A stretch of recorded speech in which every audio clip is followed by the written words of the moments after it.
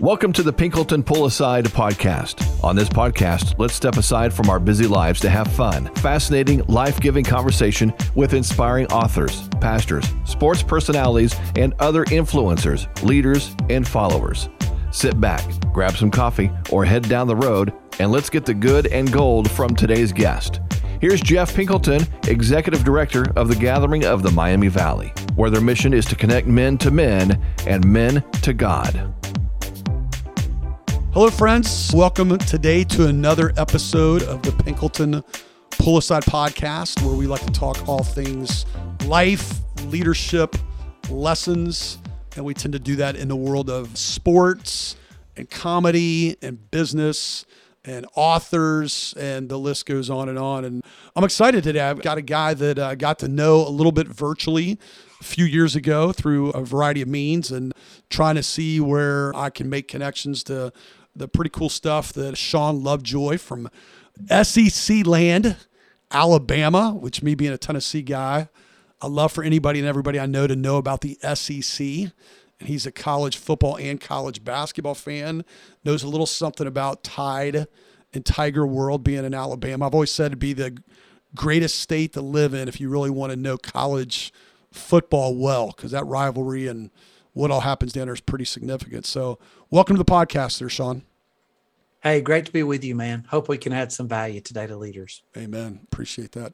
Well, let's start with you. Give us the 3-minute testimony of you coming to Christ and what he was doing to draw you in and how that happened. Glad to do it. It's such a crazy road. So I was a real estate developer, turned church planter, turned mega church pastor, turned coach. I refer to myself as a spiritual entrepreneur. I never wanted to be a pastor.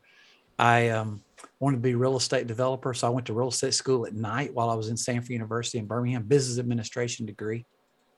Got my real estate license when I was 19, started selling real estate. By the time I was 21, I was making a 6-figure income. That used to be a lot of money. This back in the early 90s. I was the top selling agent in the county the year I quit. My wife and I were teaching a college and career Sunday school class. And really, God brought revival to the whole church through our Sunday school class. Like, it just was crazy. Signs and wonders and miracles and life change. And we got caught up in that revival. And honestly, we've never been the same since, in a good way. Walked away from a business career and, went off to seminary, took an 82% pay cut and served a couple of churches. But I always knew I was an entrepreneur. I knew I wouldn't do well trying to revitalize a family-run and operated Christian country club, and try to turn that thing around. I just knew I was wired to be a church planter. So planted a church when I was 28 with one other couple, and it grew rapidly in spite of my preaching, not because of it. I always felt like I was better between Sundays. I always felt like a business guy trapped in a pastor's body, or at least an executive pastor trapped in a senior pastor's body, and realized a lot of pastors weren't wired like me. They were pretty good on Sundays and really bad between Sundays. And so we began to consult with churches, like how to get better between Sundays. Not only like how to order your day, how to have a personal development plan, for you, your team, how to hire people, fire people, lead better meetings. And that just created a niche, in ministry world. But my missional engagement was the Rotary Club, the Chamber of Commerce, served on the board of a hospital and a college. And before I know it, businessmen began to ask my advice. And I realized a lot of the principles that I was coaching and teaching churches around, like, it works in the business world too, when it comes to having a healthy culture and a highly aligned, focused, unified team and simple systems that can scale. And so we made the second scariest decision we've ever made in our lives 8 years ago, to hand the church off. They'd become a mega church with multiple campuses. We didn't have to leave. We could have stayed there the rest of our lives, for potentially even more influence. And you fast forward to today, we're coaching companies and churches all over North America. We have 18 coaches now, and God's just blessed our socks off, man. That's so amazing when I hear that. I don't want to make too much of a black and white statement here, but I really believe there's something to be said for guys who go down your path who are business people, and then God calls them into ministry. When I worked in youth ministry world, there was a guy who was a very successful lawyer in Columbus, Ohio, and God had told him to leave that and go become a Lutheran pastor. And I think you probably know Ron Edmondson, who's very well. Yeah, Ron's. I think when I think of you, think of him. I think there's a very similar track. You know, he was been real involved in the chamber, doing a lot of business stuff, a variety of things. And I just think there's something for pastoral church world where that kind of background really does a lot of good. You know, not to knock the person who comes right out of college and seminary and yada yada yada. But I just think that kind of background where you've had that experience where your non-church people connect with you, the key business leaders resonate with you, your heart, your entrepreneurial spirit. There's something to be said about that. So I didn't know that part about the Sunday school class. Tell me more about that. Was this like 10 people? Was this hundreds of people? What were the dynamics in that Sunday school class for revival to take place there? Well, you know, this is Alabama, so we're 48th on every national list. Thank God for Mississippi and Louisiana. You know, so when you take over a college and career Sunday school class in a rural town, it's more career than it is college folks, you know, and there were about 2 college students, a high school dropout, and a girl who got pregnant out of wedlock. And that was the Sunday school class we took over. And Trish and I were just on fire for the Lord. And we started inviting these students over to another adult's house on Thursday nights. We just called them share groups. And basically just this opportunity to come and confess your sins. That's not a great strategy for the growth of a ministry. You know, and these kids began to open up and begin to share things. And we called them peel the paint sessions because people get to share such terrible things that it would literally, we thought the paint from the walls was going to peel off. It was so hot in the room. And people took drugs out of their pockets and, you know, threw it in the circle. And I mean, it was crazy. And before you know it, we were packing in 70 to 100 kids in a residential home. And we had to organize this movement, and it spilled over into the rest of the church. And man, my wife and I got caught up in that. And we just knew our lives would never be the same. And is that college young adult, which is what it basically became? I mean, is that still real? And I want to say from just stuff I know about you on social media, that's still kind of true, right? You still kind of have that. It very much is true. You know, I speak at several colleges on a semi-regular basis, and we lead a Highlands College small group, which is connected to Church of the Highlands here at Birmingham on Monday nights. They're all called to full-time ministry, you know, vocationally. And so that's like my favorite small group ever, you know, to lead, because they all have like a special calling on their lives and invest into them. So we have them in our home every Monday night, even today. So we've been just within the gathering with what I do for my day job about connecting men to men and men to God. And then the church I attend, which I help co-lead our men's ministry and do some other stuff there as well. We've been talking a lot about hospitality. I don't know if you know this guy. There's a guy named Matthew Sleeth who I've gotten to know. He's a guy I'd love to connect you to offline. He's from Lexington. He's got a book out called Hope Always, which really dives deep into the church world and suicide, mental health, and where we are culturally. And I asked him at an event that we hosted several months ago, what is the number one way in 21 years you've grown in Christ? He's almost 70. And he said hospitality. So you clearly, you and Trish have a clear lineage to hospitality. And what does that look like then on Monday nights for you? What's the specifics? What's the lay of the land? We have to make ready the house of God. So our floor gets vacuumed and swept probably 3 times that day. You know, my wife and I are probably both a little bit OCD, you know, so she really cares. Sometimes she sets it up on Sunday night and tells nobody to breathe on Mondays, you know, because she wants the house clean, which I don't think college students care, but Not at all. She cares. Yeah. You know what I'm saying? She cares. And then she's just really, she has a better gift than me. I'm actually an ambivert. I'm about 50% extrovert and 50% introvert. I don't know if you're familiar with the term. No. So I can do people all day, but it does de-energize me. Mm-hmm. I prize some time alone. She like never depletes relationally. Wow. So like, she just loves it, you know, and loves it. 8:30, 9 o'clock at night on Monday night, I'm like, okay, get out of my house in the name of Jesus. It's great to have you guys. Go home. You know, I need to replenish. And is food a big part of that? Or I mean, what's man. What's the flow of the evening look like? We cook and provide food for them every Monday night during the year. Everything from spaghetti to pizza rolls, Totinos, everything in between. We have cereal bar some Monday nights. We have a blast, man. We eat well. I love it. We were talking about this in one of my small groups today. We call them locker rooms.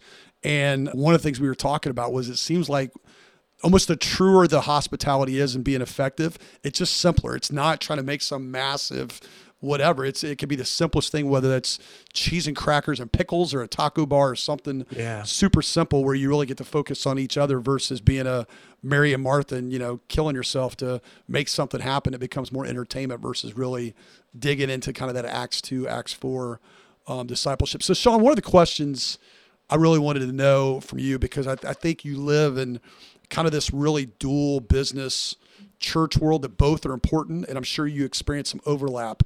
Talk about leadership development and discipleship, which I think in many ways are similar, and yet when I'm pouring into someone, I kind of got to separate my mind. What's the point of this? And it may happen within the same hour and a half meeting. Where is it leadership development versus where is it discipleship? And speak to maybe your heart and your investment in both of those arenas. Yeah. So, my response will be somewhat controversial because I do believe they're the same. The word disciple means learner. Everyone had disciples. Jesus wasn't the only one that had disciples. A lot of the religious leaders were mentors of the day, and they had disciples, people they were trying to reproduce themselves into. So it wasn't a unique Christian concept. They were following this person, trying to emulate them, and the other person is trying to reproduce themselves into them so that they have a legacy that outlives them. I really feel like that's our responsibility, whether we get paid to be good. I tell people there's only two categories of people. People who are paid to be good, that's pastors, and people who are good for nothing. And honestly, biblically, there's supposed to be a whole lot more people good for nothing and keep their jobs in the workplace. And I call them shepherds between Sundays. And most of the CEOs and C-suite leaders that we work with, they feel a moral obligation to be good stewards of the people that work for them. But they can sometimes fall prey to doing instead of developing and crushing the deal and whatever, just as pastors can get so focused on putting on the show on Sunday and using the staff to put on the show versus viewing the people as the goal. The team is the work. And that should be true. I don't care what we do for a living. And of course, I talk about this in my writings. Our greatest legacy will not be the nickels and noses years from now. It will be, hey, let me tell you about this person that came in as an intern and they came up through the ranks and they went out and did this and they started a company and they started a church and they became a campus pastor. And, what we boast about in the long term is how we've been able to reproduce ourselves in other people. So leadership development, it is discipleship. 101, if you ask me. It's interesting about what you just said there. I feel like I'm going to go down this road of just promoting a bunch of other stuff, but I don't know if you're familiar with Kyle Idleman's latest book, One at a Time. I really like how he takes this mass thing where he's, preaching to, one of the 10 largest churches in the country in Louisville, there Southeast, and really breaking things down to one conversation at a time, one thought at a time, one party at a time, one, whatever. And I really like how you really brought that out and what you're saying. And ultimately, that's what you and Trish are doing on Monday nights with there's 70 people at your house or whatever, but it's telling a story. It's living relation. I'm sure in between those meetings, you're probably getting coffee with someone here and there. And we're going to get to some stuff here in a little bit about where you take that very serious on your end, on the receiving end, which really blew my mind in the book when you talk about how much money you've probably spent on being coached yourself. So let's get into your book, Building a Killer Team. It's been out for not even a month yet. Is that right? Give or take? Yeah, as of time of this, a month. Yeah. So, and I've been reading it, and you make it very, very accessible. I usually, when I look at a book, go to the last page and say how many numbers, what's it got? So I think you're shy of 200, which is music to my ears. I saw a book someone told me to read the other day, and it was 64 pages. And I'm like, that's my book, 64 pages. I'm on it. So one of the things you talked about early in the book that really grabbed my attention was you talked about perfection versus excellence. And you talked about perfection being a singular, elusive moment and excellence being a habit. Expand on that, perfection versus excellence. Yeah, it's really about who we are and what we do. I tell leaders all the time, we're not responsible for what we can't do and who we don't have, but we are 100% responsible to God for what we do have.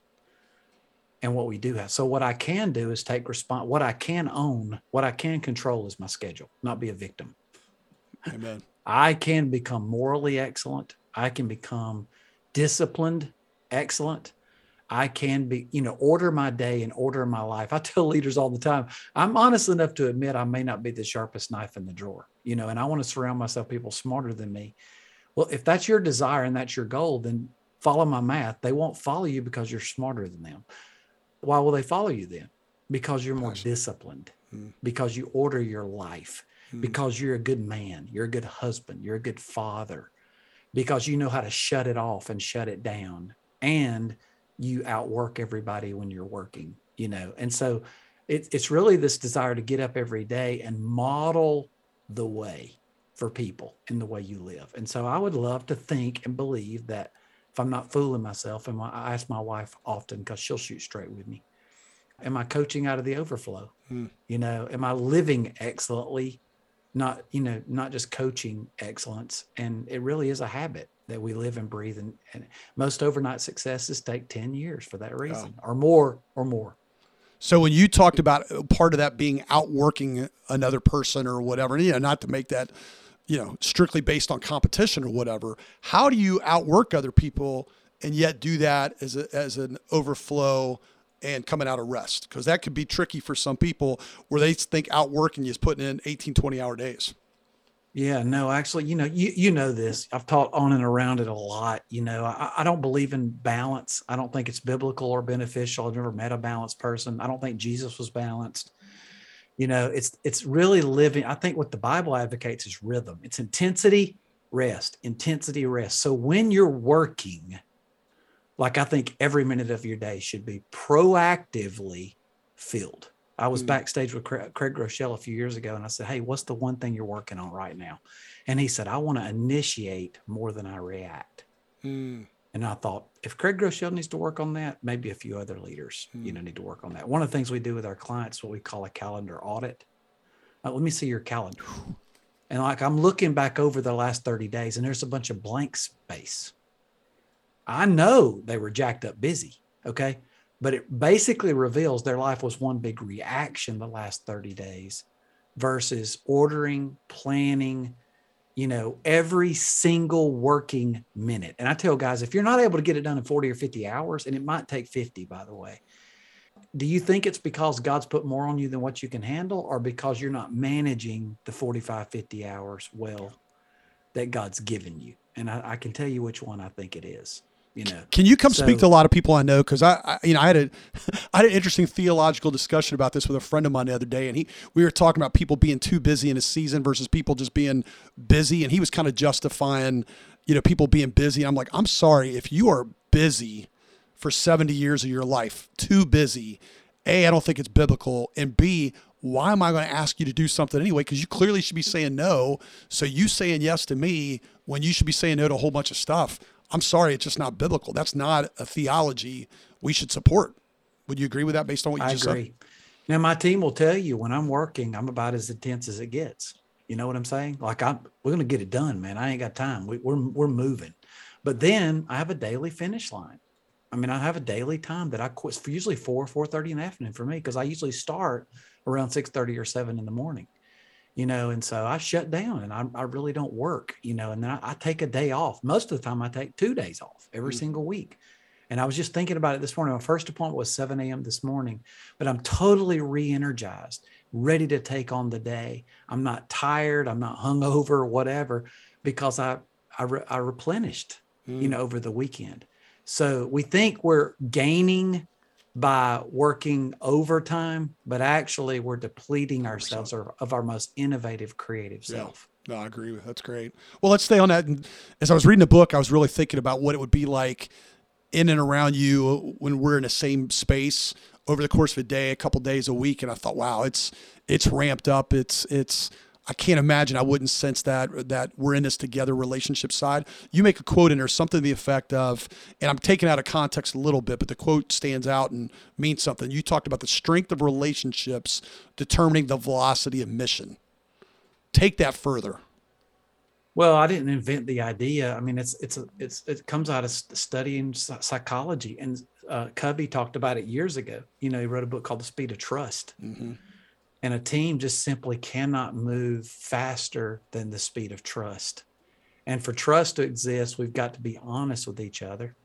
For us to feel like we can be honest with each other, that comes through proximity and consistency, you know, together. I don't trust you yet, Jeff, because we don't know each other all that well. I need to get in the saddle with you, do life with you, get to know you. We need to have our first fight, you know, and I'll make that easy for you. I'll make that really easy for you.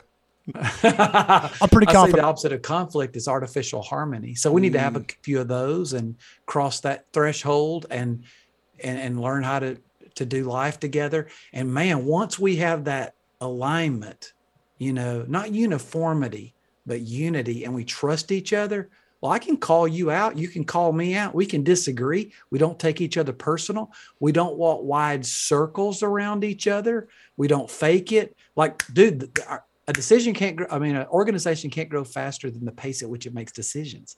So it literally enables faster conversations, faster decisions. And so the organization can literally move faster. It can affect the bottom line in a company and the growth of a church if we really trust each other. Yeah.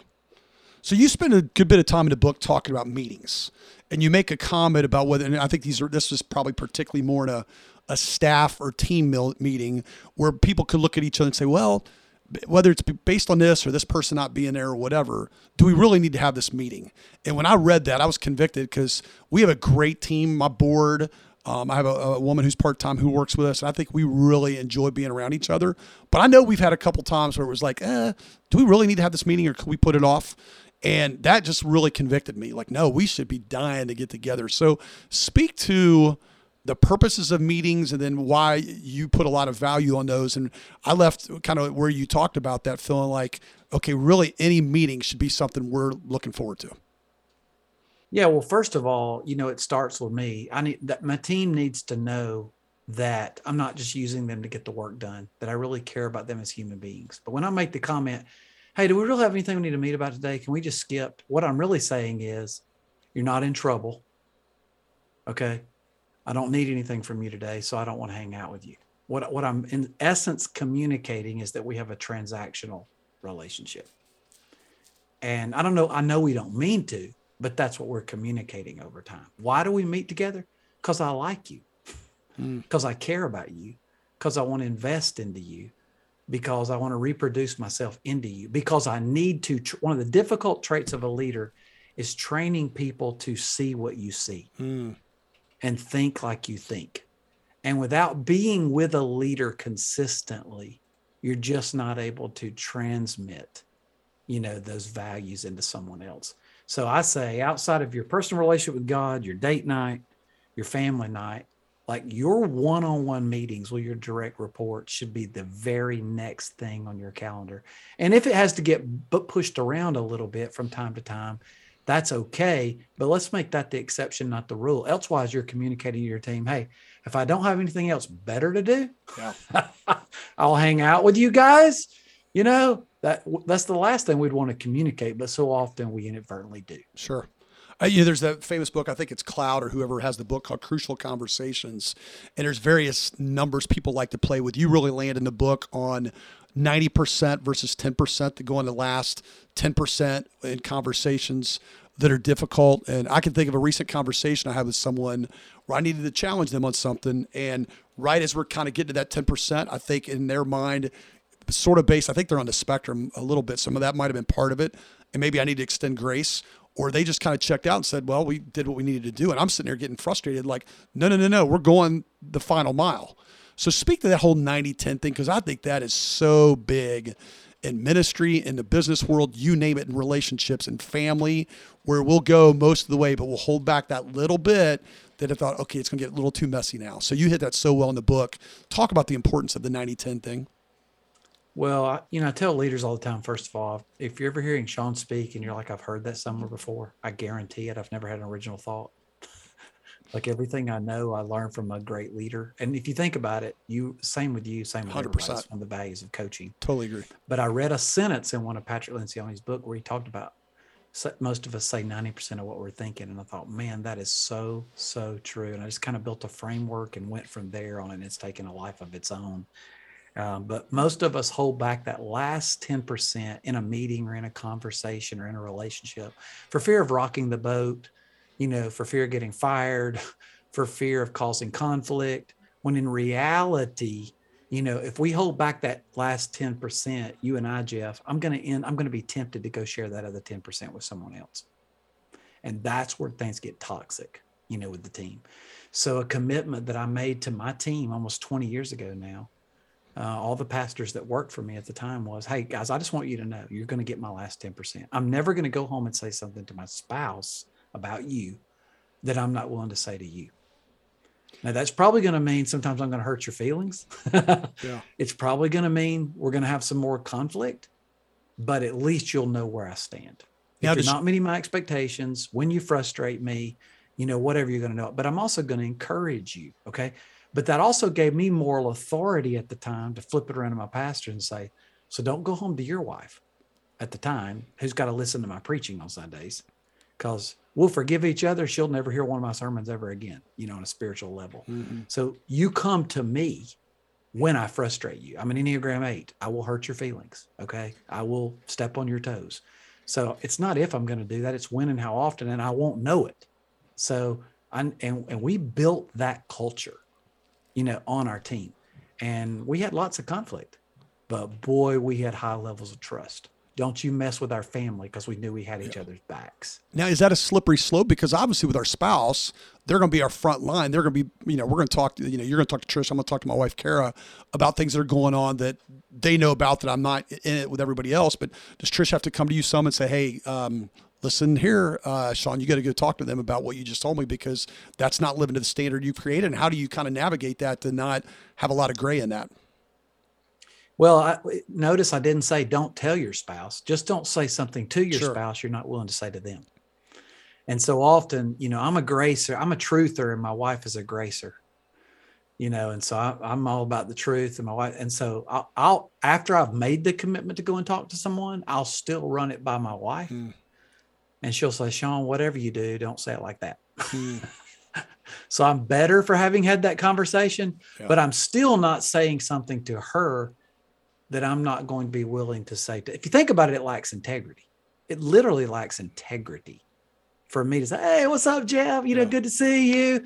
And in the church staffs are infamous about it. But we honestly, when we launched the marketplace, we've worked with a $9 billion a year commercial finance company. Offices on the 26th floor of the Rockefeller Plaza, overlooking the iconic ice rink. I go into my first session with them, and I say, I walk through the initial assessment we give, and to a person on the executive team, they said, we don't hold our leaders accountable like we should. Wow. For fear of pushback and retribution. And I'm like, oh my God, if a commercial finance company, struggles with the last 10%, there's probably not an organization on the planet that stops short of where we need to stop out there normally. Wow. Let's talk about personal coaching. You talk in the book about you said probably easily 6 figures on personal coaching for yourself. Where do you go with, tell me about that. Yeah. And over a long period of time. It might be 7 figures over my lifetime. Yeah. It's definitely $250,000 plus in the last 7 or 8 years. So, and people have kind of marveled, like, how are you able to do real estate and then, go start a church and then leap off of that into coaching and seemingly have been successful in all of them. And I tell people, I'm not that smart. I've just had great coaching. Like, I get it. And the value of coaching is you get to skip over another leader's pain. But the number one mistake I see leaders make is isolation. We're not learning. We're not growing. I have them tell me all the time, I'm not really a reader. I'm like, what are you talking about? Mm-hmm. And they'll say, I really can't afford coaching right now. To me, your personal development should be the first. It's just like your time alone with the Lord. It's like, the first thing you do is put a little bit of money back into savings and for taxes, and then you work on yourself. Because as the leader, you're the lid. You're the lid. So you got to invest in yourself. And it took me years not to feel guilty about that.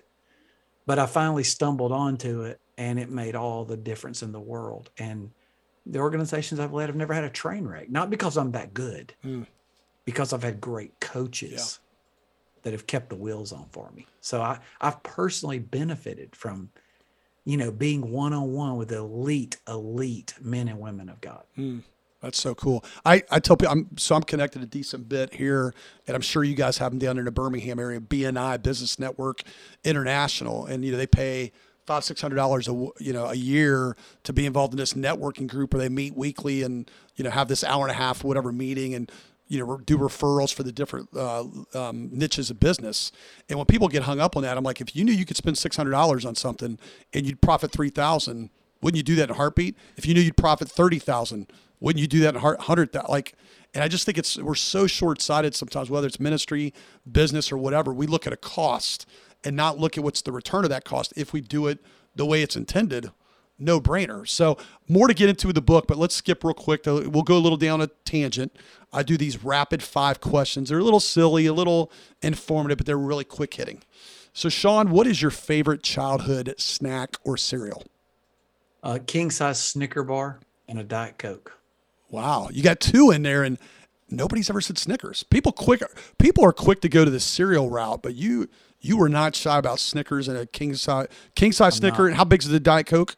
How many ounces? 20 ounce, man. Oh, wow. You limited yourself there. Yeah. Did you like, are you like in the peanut butter Snickers equally as well, or do you like the traditional? I like peanut butter a lot, but I like the straight up Snickers. Okay. What's your favorite book that's not written by Shawn Lovejoy that you most want to gift to other people? Ruthless Consistency. It's a book I read. My favorite book of 2019. Who wrote that? Basically the idea of the book is that it's not your product, it's not your strategy, it's not your technology. It's your ruthless discipline and consistency that's going to make all the difference, to beat the competition. So it's one of my favorites out there. Wow. A guy named, is it Michael Canick? Is that right? Yeah. Canick. Yeah. Wow. You got me wanting to check that one out. Okay. So here's one for you. And do you have all girls? Is that right? Only 2 daughters? girls and a boy. Oh, you do have a boy. Okay. So, and your kids, if I remember correctly, are a little bit older. So maybe you got to think back. Yeah. I got a granddaughter now. I got to throw that in there. Wow. That's praise God for that. Now you get to really spoil them. So your family is off on vacation. Let's say you're heading up my way. You're heading to Ohio. And you kind of know when you're planning on stopping. Traffic or bathroom breaks mess you up. And let's say you're 15 minutes away from where you planned on stopping, and you're getting off at this exit, and you see these 3 places: Chick-fil-A, McDonald's, and we're going to assume Ohio had In-N-Out Burger, which we do not. Where would the Lovejoy family stop? Chick-fil-A, McDonald's, or In-N-Out Burger? We're going to do Chick-fil-A. I didn't have any doubt that was going to be your answer. Is there anything you need to elaborate on with that, or what's your go-to there, Shawn? Believe it or not, I get the salad. So little known Lovejoy fact: I haven't had meat in almost 10 years. Any kind of meat? Really? Not pork, not anything in almost 10 years. No bacon? No bacon. Wow. I'm kind of tempted to want to end the call right now, but I think you got more good. So you said you wanted to add value to me. I don't know. Protein-laden salad there that'll knock your socks off. It's good stuff, though. Wow. All right. Whether this is solo or this is you and Trish on a Friday, Saturday night, you are old school. You're flipping through channels. You stumble across this movie, and you're like, "We're not going anywhere. We're staying with this movie." What movie would you solo, or you as a married man watch that movie every single time? I'm ashamed to admit this, but it would be somewhere along the lines of Downton Abbey. Oh my goodness. My wife is British crime series or something like that. Like we're all up in all that. So great. My wife has already ordered her tickets with 2 of her best friends Thursday night. They're going to opening night of Downton Abbey. She did not bother to ask me about that one. She's going. It is not. I went with my wife to the last one. I'll do it on this one. Wow. Check you out. And the important question of these 5, it's always last. Who was your first celebrity crush? Man, I would say it had to be this was going to shock you again. Okay. I would say Tom Cruise, Maverick, Top Gun, Man Crush. I wanted to be him and or Iceman. Wow. Me and my best friend. Do you remember the high five cool thing they did on the volleyball court where they hit up top. I never saw the movie, but spin around. I saw and that. They hit underneath. Uh-huh. My best friend and I, who looked a little bit like Iceman, we had that high five when we played athletics. Wow. And I really thought I was going to fly fighter planes, when I grew up. So Shawn, I'm 52. You're how old again? I'll be 52 my next birthday. Okay. So we're close in age. How did you not say Elizabeth Shue and join me on the Elizabeth Shue train?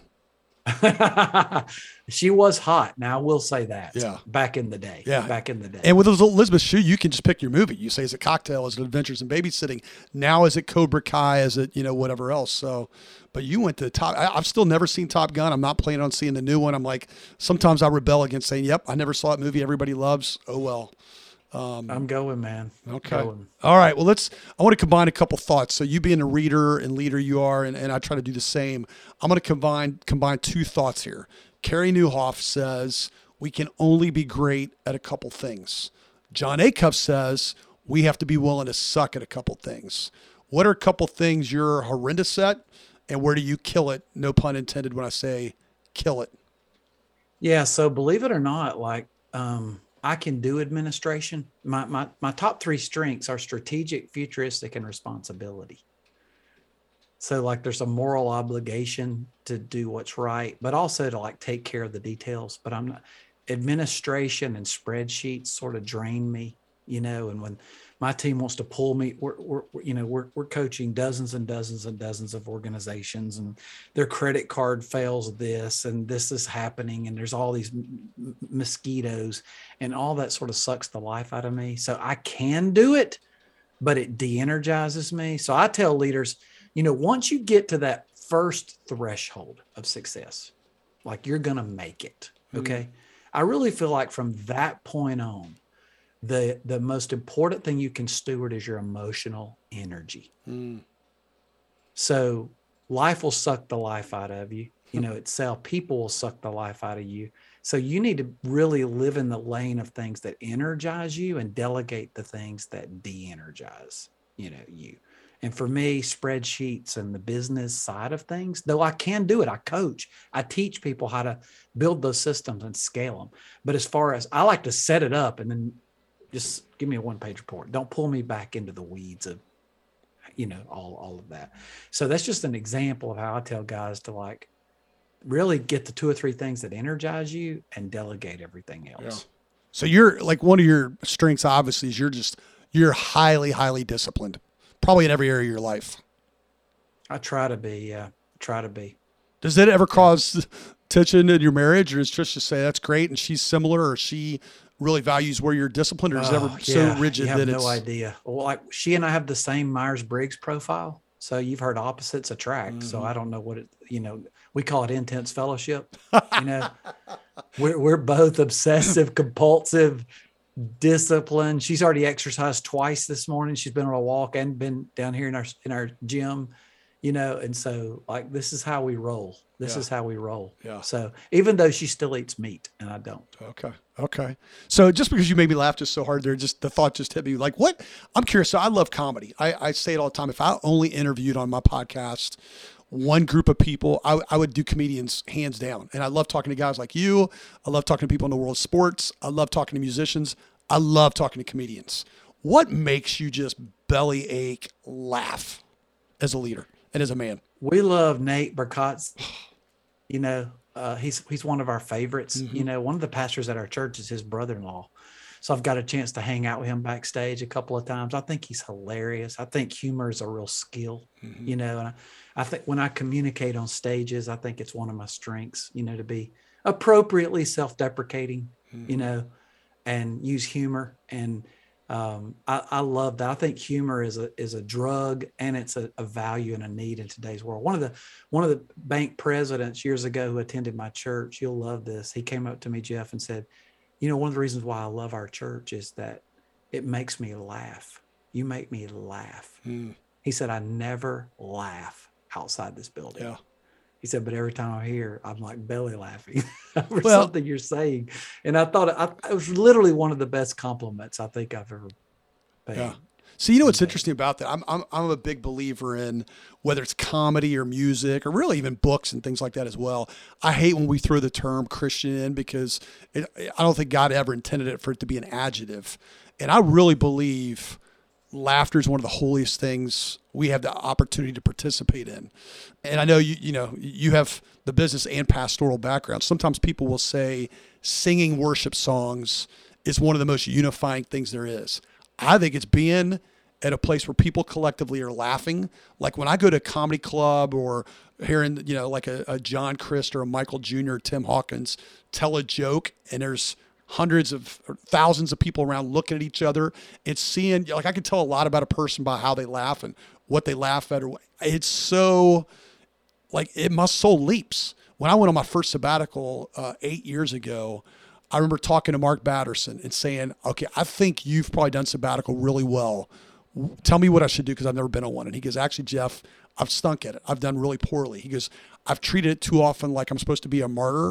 And he goes, think about 3 or 4 things you just love and feed yourself well over that. One of the number one things I did was I said, I'm going to laugh a lot. I went to comedy clubs.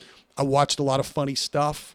And I took a deeper dive into that than I usually do. I mean, I could watch comedians in cars on drinking, getting coffee, Seinfeld's thing, all day. So good. It's so good. And I love that you mentioned Nate Bargatze because we had Brian Bates on here, who's kind of his co-host. And when Brian, Nate, and Aaron Weber get together on that podcast and just go and they talk about it's a supernatural skill. It's a spiritual gift, if you want the truth. But I'll tell you this.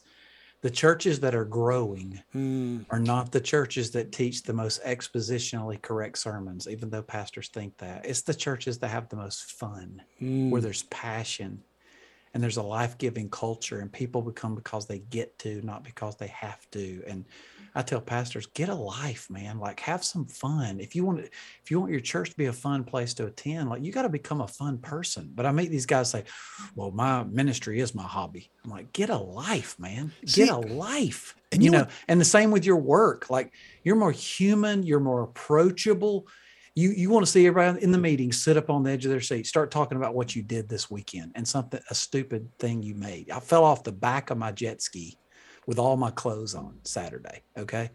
And even though somebody might have just tuned out on this podcast, when I said that, everybody tuned right back in. Yeah. And see, that's what's because we care about voyeuristically almost like looking inside people's lives. Yeah. So be real, be approachable, be human, have fun, laugh at yourself. All of that is powerful when it comes to communication and culture setting, frankly. See, and I think it's so tough because when you just said that at the very beginning, I thought, there's people theologically who are tuning out with what you just said right there. And I'm like, but it's just true. And I think God is in that. God honors that. Brian Bates, when he was on here, told a story about telling some kind of jokes that were tied to racism. And he was the only white person there at this comedy club doing it. He goes, people were cracking up laughing. He goes, it's just me acknowledging something that is. John Branyan was on here and he talked about anything that's funny is because it's true. If it's not funny, if it's not true, it's not funny. But once something's true, I did not know we'd go down this road, but I love talking, about laughter and comedy with you. So Shawn, let me close with this based on your time, and thanks for the generosity. And again, people need to check out Building a Killer Team. And I love the subtitle or the second part, Without Killing Yourself or Your Team. What is Shawn Lovejoy becoming? Not where are you? What is God doing? Holy Spirit, refiner's fire. Who are you becoming? I think I'm becoming more patient. I think that I have a longer fuse than I used to have. I think that I'm giving more grace than I used to give. And I'm more focused on the long run than ever before and finishing well. And maybe that comes with age, but maybe it doesn't because a lot of people just never seem to learn it. But I think I'm learning that and allowing opportunity to come to you instead of trying to over manufacture momentum.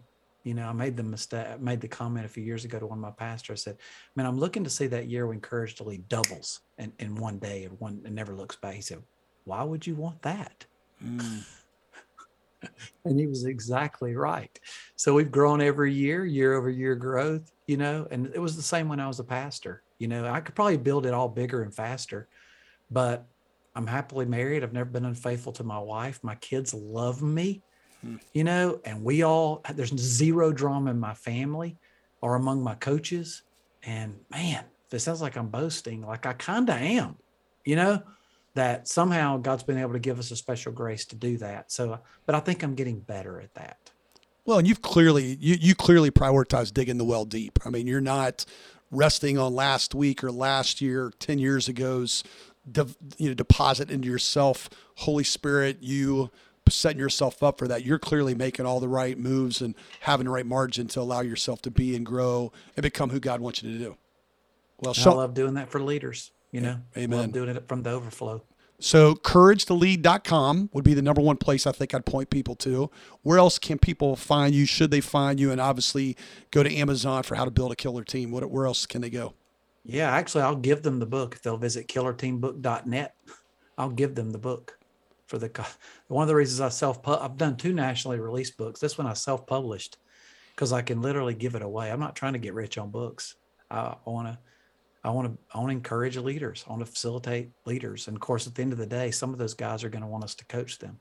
You know, that's where we make our living. Sure. So I'll give you the book for my cost of printing it and shipping it to you, killerteambook.net. So I think I'm proud of the book. I think every leader who's ever led a team or desires to lead a team and teams that work together should work through it together. Amen. Well, Shawn, thanks. I remember talking to you before. It's a joy. We've done a little bit of communicating here and there. I know I mentioned to you a good friend of mine who just got a significant role in Upmove and Upswing. And I know, Katie, and you were going to get that guy a book. So look forward to more dialogue. And thanks for investing in the folks that listen to the Pinkleton Pull Aside podcast today. Honored to be with you, my friend. Thank you for joining us on the Pinkleton Pull Aside podcast. You can reach Jeff at gatheringmiamivalley.org or find us on Facebook at the Gathering of the Miami Valley. Join us again next week for another honest and rich conversation. The Rise FM Podcast Network.